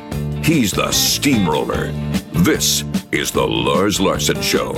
Welcome back to the program. Glad to be with you and always glad to take your calls. First, if you want to join the best conversation in talk journalism, it's right here at 866-HEY-LARS. That's 866-439-5277. If you're a naysayer, we'll put you right to the head of the line. If you want to send an email instead, talk@LarsLarson.com. And of course, you can always vote in our poll on X. Used to be called Twitter. Now it's the X. So we're calling it the poll on X. In any case, the question is there every day at Lars Larson Show. You can also find it on my website at LarsLarson.com. Thrilled to welcome back one of our great friends of the program, Hans von Spakowski, Senior Legal Fellow at the Heritage Foundation and an expert on elections. In fact, he literally wrote the book about American elections. Hans, welcome back and Happy New Year to you. Well, Happy New Year to you, and it looks like it's going to be a very, very busy New Year. Yeah, it does. And in fact, let's knock through a bunch of things, and I'll try to keep my questions short. So we've got Colorado kicking Trump off the ballot, determining that he's guilty of insurrection without trial or anything else, Queen of Hearts style. We've got Maine, where they only held an administrative hearing, and then a reliable foot soldier for the Democrats said, okay, we're kicking Trump off the ballot here. And it sounds like the U.S. Supreme Court will, well, they've been asked to look at it. What do you expect to happen? They've been asked to take it up. They don't have to, but I just don't see how they can turn it down, because they know that if they don't issue a decision, we could have literally electoral chaos, because that would be the situation if you have some states removing him from the ballot, like Colorado and Maine. California is now considering it, and other states saying, no, he will remain on the ballot. It would be unprecedented for that situation to exist in a presidential election. I just don't see how they can turn it down. No, I don't either, because it would leave us in a real spot, because there are, I think, 16 different lawsuits. I may be a bit off on that in different states to kick him off the ballot. And what does it say when a state is telling its citizens, not just we're kicking Trump off, but we're not going to let you vote for him? I guess some of them have even said, even if you write him in, we're not going to count the votes. So this is the kind of thing I thought we'd see mostly in banana republics or communist countries. No, you're not allowed to vote for that candidate. Well, in fact, we have sanctioned other countries, including, for example, Venezuela, for that exact behavior, and yet we have it occurring here. By the way, with Maine, just with Maine and Colorado alone, this would disenfranchise almost 6 million registered voters, telling them that they don't get to decide who the candidate should be for president. And should we presume that assume that if Colorado and Maine knock him off the primary ballot, they'll do the same in the general election, or can they?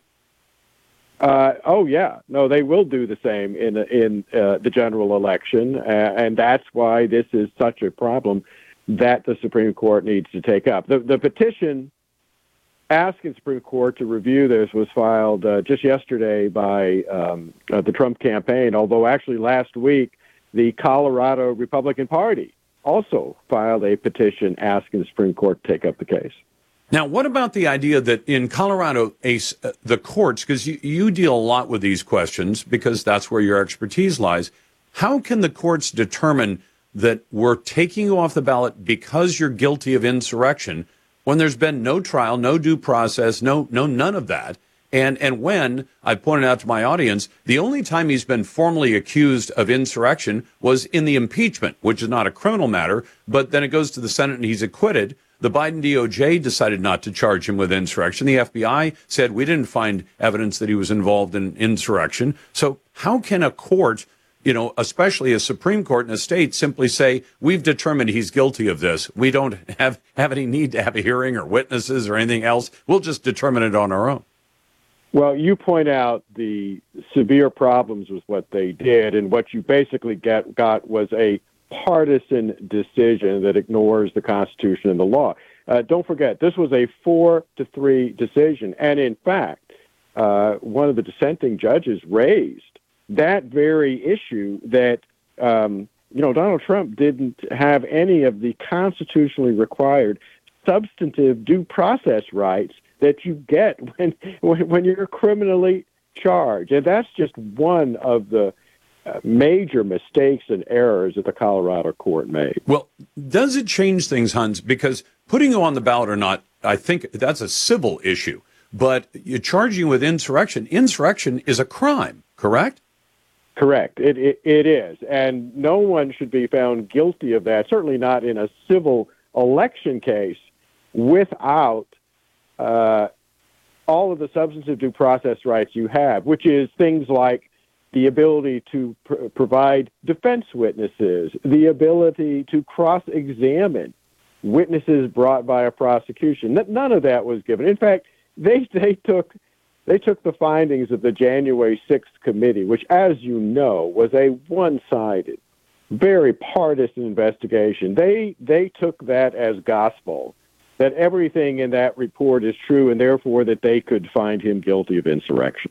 A committee that, for the first time in American congressional history, the Democrats said, we'll choose our members and we'll choose your members as well. And to the Republicans, you have no right to choose your members. I mean, I've wondered, and I want your view on this, is less of a legal or statistical question, but I'm told that voter interest, especially among American young people, is down dramatically. Is it down in part because people are looking at the system saying this is so gamed and rigged that why would I bother voting? And when all of this stuff is going on, to tell people this is who you're allowed to vote for, you aren't allowed to vote for that guy, and so why take part? Because it seems the Biden administration and all of its allies out there have decided to really drive down people's faith in elections.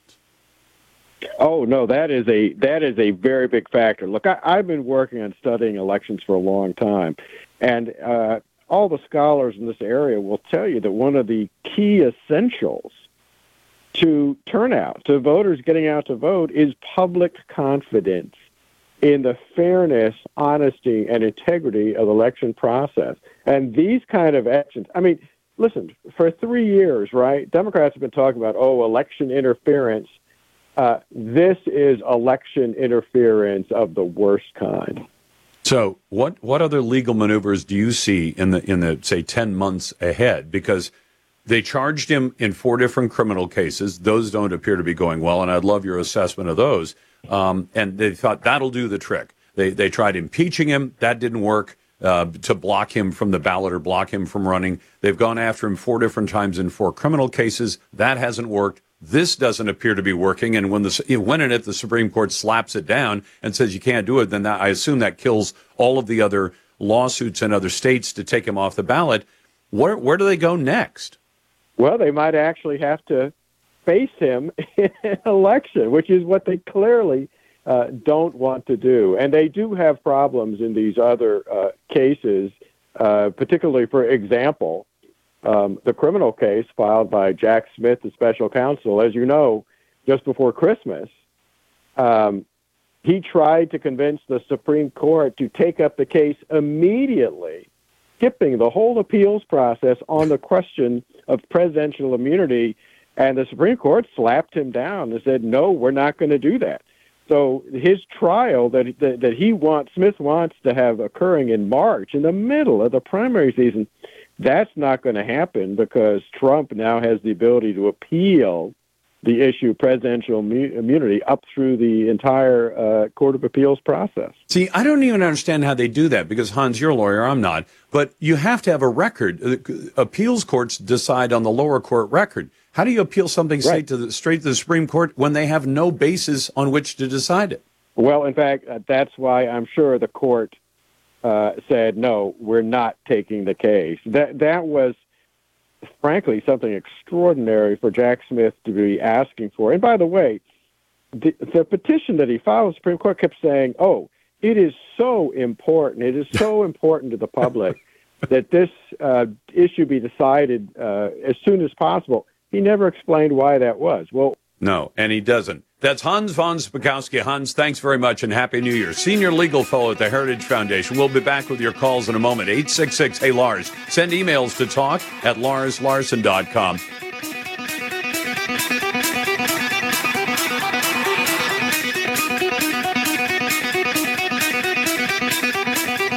The Lars Larson Show.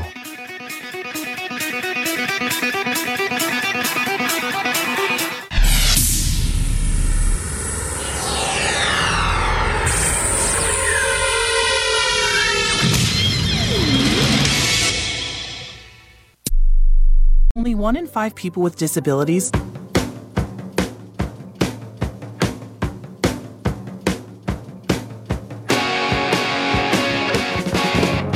Just listen for 5 minutes.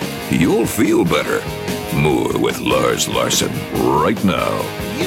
Welcome back to the Lars Larson Show. It's a pleasure to be with you, and I'm always glad to take your phone calls and emails. It is a pleasure to welcome to the program United States Congressman Derek Van Orden, who represents Wisconsin's District 3. That's got to be interesting. Congressman, it's a pleasure to have you on.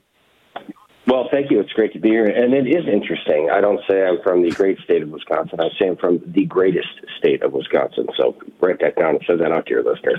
The greatest state of Wisconsin. Well, my former debate partner became one of the academics at the University of Wisconsin, and he's a total thoroughgoing liberal. So I congratulations to any conservative who can hold his own in a place like Wisconsin. Yes, you got it. Yeah, man. Well, we just got... Well, go ahead. Sorry. No, I was just going to say, you sound like you've got the right point of view on the border, which is we need to impeach Alejandro Mayorkas as Homeland Security Secretary because he's actually opened up the floodgates to an invasion that Americans are now suffering under of illegal aliens that totals about 8 or 9 million people, with another 300,000 or so coming in every month. And we need to somehow figure out either tell the Biden administration shut the border or close the government down, turn off the money tap. Am I out of order on that one, Congressman? No, you're not. No, Lars. And people ask me, should we impeach Mayorkas? And I ask them to tell me a single reason why he should maintain his job. Because I can't think of anything. He has opened the borders completely. Him and Joe Biden reversed all of the policies that were put in place by President Trump, which dried up illegal immigration. It took a little bit, but then it kicked in. And if you look at the flow of illegal immigrants coming into the country, it started to peak after President Biden got elected, because Biden and Kamala Harris said, come on into the United States. You can stay here as long as you want, and you're going to be able to become citizens, is what they're telling them. And that spiked it. So this is such a complicated issue. I like to divide it into a few things, and some of which I just learned for the first time, and that's my third time at the border. There's policy solutions we can look at because there's national security implications, and there's also humanitarian implications here. So from the policy side, as I said, Biden got into office. He reversed the Remain in Mexico policy, speaking to the Border Patrol agents in Eagle Pass. If they put Remain in Mexico back in place, that would stop 70% of the illegal immigration tomorrow. It would actually take about a week, but to get that done. But unfortunately, they do not want to do that. Also, if you remember, they shut down the trains going back and forth through Eagle Pass. And I spoke to these guys, and I had them lay it out on a timeline. So when they closed the railroads, 5 days later, they went from 1,500 immigrants a day in Eagle Pass to less than 200. And it wasn't the people riding on the train. It was the fact that Mexico was losing $50 million a day because they couldn't transport goods into the United States. That's a financial pressure point that we can apply to Mexico. And that does literally take 5 days. When we're talking about the national security implications that are taking place now, it's just remarkable. So it's between 7 and 10 million illegal immigrants have entered the country illegally under Joe Biden's watch. 90% of those have already been released into the United States. So 90% of the 7 to 10 million. I'm glad my numbers aren't completely out of order, because most of them I get from members of Congress like you. But and I think if anybody says, well, that's not fair to put that pressure on Mexico, how much are we going to be spending in the out years, the years going forward, even if we cut it off at 9 or say 7 to 10 million, 9 million is the midpoint of that. I mean, in New York City alone, they're spending over $1 billion a month to somehow deal with just the illegals that made it to New York City. And Chicago's got the same problem in all these other big cities. So Mexico and the other countries that are allowing this to happen, including our own country, are putting gigantic pressure on American taxpayers when we're already functionally broke. That's correct. And Lars, let's remember, they didn't just make it to New York City and Chicago. The Biden administration flew them there. Yep. Or the beleaguered states of Texas and California, or excuse me, Texas and Florida sent them there. But less than 30% of the illegal aliens that are in New York and around the country were sent there by Texas. So the Biden administration is trying to make sure, or trying to blame Texas for what they're doing. And I don't know if you saw some of this footage from yesterday, but I was standing with the Speaker of the House, 60 other Republican members of Congress, hundreds of police officers and military folks, and several people walked up through the river and said, Venezuela, Venezuela to us, completely unabashedly, and then walked through the concertina wire onto U.S. soil. And there's zero fear of any type of culpability for these folks. So they know that they're going to walk in here and they're going to be treated humanely, which they should, but then they're also going to be released into the United States. And I guarantee you those 8 to 10 people that we saw walking across will be in Chicago this weekend. That's how fast they move them through the system. And I'm talking to Derek Van Orden, who's a member of Congress representing District 3 in Wisconsin. So, and is it worse than that as well? Because some of those illegals know if I get across the border, even in the middle of nowhere, I just wait for Border Patrol to pick me up. They'll take me somewhere. I'll get a shower, use the restroom, get a meal, maybe some medical care, and then they're going to give me a plane ticket or a bus ticket anywhere I want to go in America. How outrageous is that? It's shocking. And the vetting system is completely broken. I used an example. One of my colleagues had his name on one of his, it's a U.S. congressman. And I asked the guy who's in charge of the Eagle Pass Processing Center, I said, so if this guy walks into the country and he's got a shirt that has his name on it, or he doesn't have anything, he just tells you what his name is, what do you guys do? And they said, well, we ask him for identification. I said, suppose he doesn't have identification. Then he said, then we run him through these databases. Well, Lars, I'm a retired Navy SEAL, and I did some advanced human intelligence work previously. So I understand these databases intimately. If you're not in a database or you give a false name and there's no biometrics on you, you're going to come clean in any database, because if you're not in there, you're not in there. So he said, well, run them through these databases, and then if they don't pop, then that person becomes whoever they said they were. So let's say they were Bill Johnson. Guy comes in and says, I'm Bill Johnson. They run him through a database. He doesn't pop for anything because he's never been detained by somebody before or has no biometrics, or he gave a false name. Then the United States government makes that person Bill Johnson. And then Bill Johnson gets to tell them what his birthday is and the country that he was born in. They give this person an ID card with a little barcode on it and a picture that says Bill Johnson, the birth date that Bill Johnson gave them, and the country of origin that Bill Johnson told them. They use that to get a work permit. And that's creating false government ID, right, Congressman? So, I mean, in some ways, I want to try radical things like getting a Texas prosecutor, an Arizona prosecutor to bring charges against the federal government for knowingly creating false identification. Well, it's just shocking. The national security implications of that are incredibly profound. So again, 90+% of these people, at least the 7 million people that have come in here, are somewhere in the United States. And from the humanitarian side, and this is just terrible, if people take anything away from this, the United States government under the Biden administration has lost over 100,000 unaccompanied minors in the United States.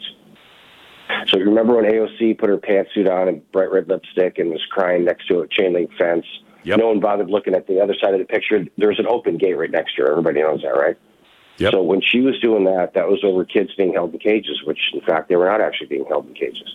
But to the point of absurdity, there are 100,000, at least 100,000 unaccompanied children that came across the border that are somewhere in the United States that the Biden administration turned over to NGOs, and they don't know where they are. Unbelievable. That's Congressman Derek Van Orden. Congressman, thanks for your service in the U.S. Navy, SEALs, and thanks for your service as the 3rd District Congressman from this greatest state of Wisconsin. Back in a moment. Glad to get your calls at 866-HEY-LARS. Send emails to talk@larslarson.com.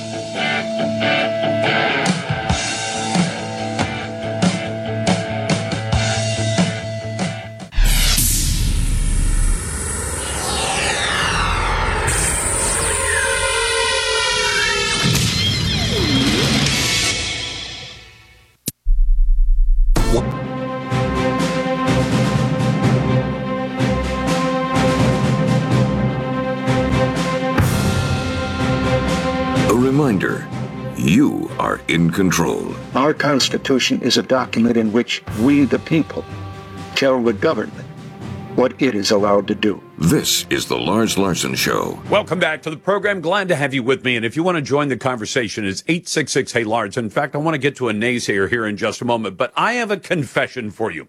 After decades of telling people that I'm not pro-choice, I'm pro-life, it turns out that at least for one area, I'm pro-choice after all. And no, I'm not talking about killing babies. That's the kind of pro-choice that Democrats talk about. I'm in favor of allowing Americans to cast ballots for the candidate of their choice. I want to have that kind of choice. The Democrat Party and its friends and its allies have decided to do everything they can to take that choice away from you. In other words, knock Donald Trump off the ballot anywhere they can get it done, any way they can get it done, and to heck with the Constitution and the law and everything else. I am for presidential candidate choice. And it turns out that unlike abortion, you can actually find that right in the Constitution of the United States. I'll give you a few more thoughts on that in just a moment, but I really want to go to our naysayer. Naysayer Luke, welcome to the program. You know, on this program, naysayers always go to the head of the line. What do you and I disagree about today that makes you a naysayer? Well, Lars, it's about immigration, and I used to kind of be against immigration, but I saw the pictures of all these young foreign national men that are coming into the country, and I realize it's Biden administration. It's a brilliant plan. We're not going to have to fight overseas anymore. We're going to save a bundle on not having to ship material and ammunition. We'll be able to just fight here on our own shores and save all of the emissions to boot. So it's not only are we saving money, we're saving the environment by bringing all of those people, and it'll allow older guys like you and me to kind of participate in whatever next war with Iran or Russia. I get it that you're doing it a bit tongue-in-cheek, saying we're letting all these fighting-age Chinese, fighting-age males come into our country. So instead of having to fight them over in the Taiwan Straits or the Formosa Straits, we'll fight them right here on our own soil, right? Yeah, I mean, I think it's going to save money. And for those of us that don't like to leave home, we can get our fighting in, and be home for dinner in the evenings. It'll be great. Did you ever think that we'd arrive at this point where an American president would actually sponsor an invasion of his own country that now totals 9 million, and we're looking at maybe 3 or 4 million more coming in the next 12 months? Well, I did when we elected Obama. I did, but I just didn't know we'd get here this soon. No, and, Obama was bad enough, but Joe is worse, although I think I tend to agree with the people who believe that this is just Obama's third term in office, that Joe isn't really calling the shots, that they're being called by Obama through his former staffers who now make up much of the staff of Joe Biden's White House. So they don't even have to do it, in a way that conceals how that's being done. Joe is a puppet or a marionette, and Obama pulls the strings, and all he has to do is talk to his former staff members and say, have him do this or have him do that. And as long as Joe gets ice cream every afternoon, he's completely happy. Well, I think that's right, and I think sometimes we miss. I think it's a spiritual component as well. There's good and evil, and it seems like that's as clear as it's ever been in the history of the world, and that's part of what we're having to fight against as well. You know what's kind of funny is that you mentioned. I mean, I believe in a spiritual component to it as well, but it used to be that we had a clearer sense of right and wrong, and these days, everybody I talk to about issues wants to say, well, there's a nuance to it. And it's not just black and white. It really is black and white. I mean, for example, the most recent example, of course, was this Claudine Gay character, the person who was the president of Harvard and has now been busted down to just be a dean and a professor at Harvard. She's still making almost $900,000 a year. And she sits there on Capitol Hill and says, well, anti-Semitism is usually bad, but if you understand the context, there are contexts in which anti-Semitism is okay. I mean, this is where we've arrived at in America, where you don't have black and white, you don't have good and evil, you have 50 shades of gray, that kind of thing.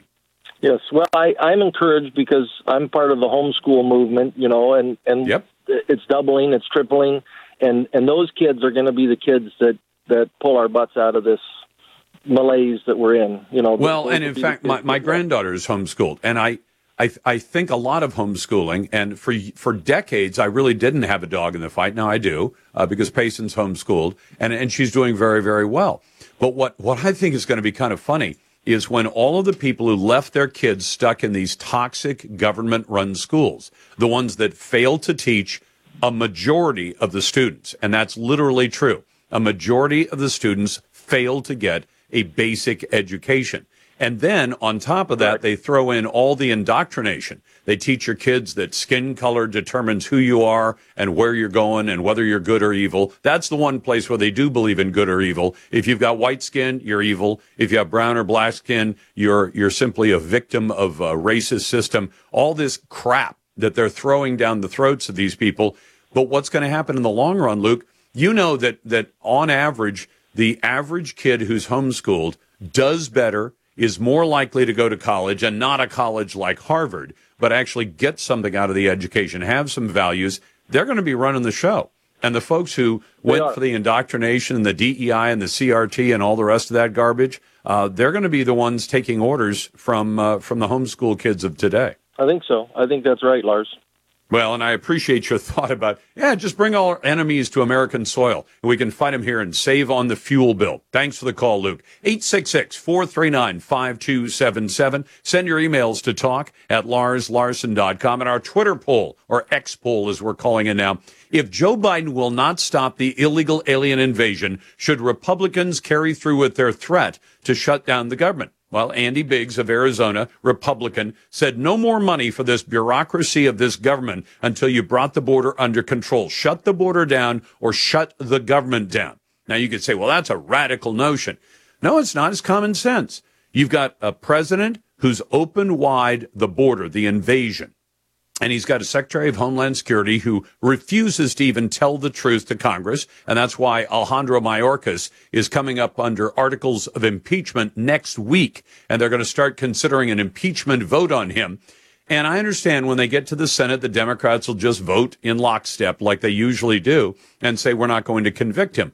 But if Biden won't stop the illegal alien invasion, then shut the government down. Turn the money supply off and say, Joe, you need to fix this problem. And that doesn't mean giving Joe Biden billions of dollars so he can speed up the entry of more millions of illegal aliens. I did want to mention this about being pro-choice, pro-presidential choice in this case, not pro-baby-killing choice.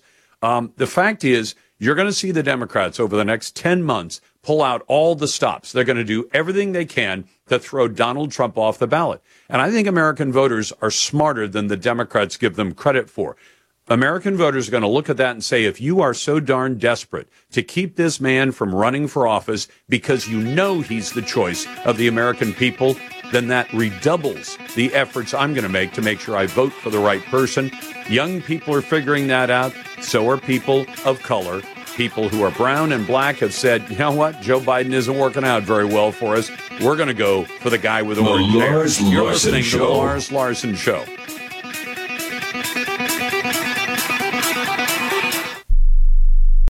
Looking for a new way to get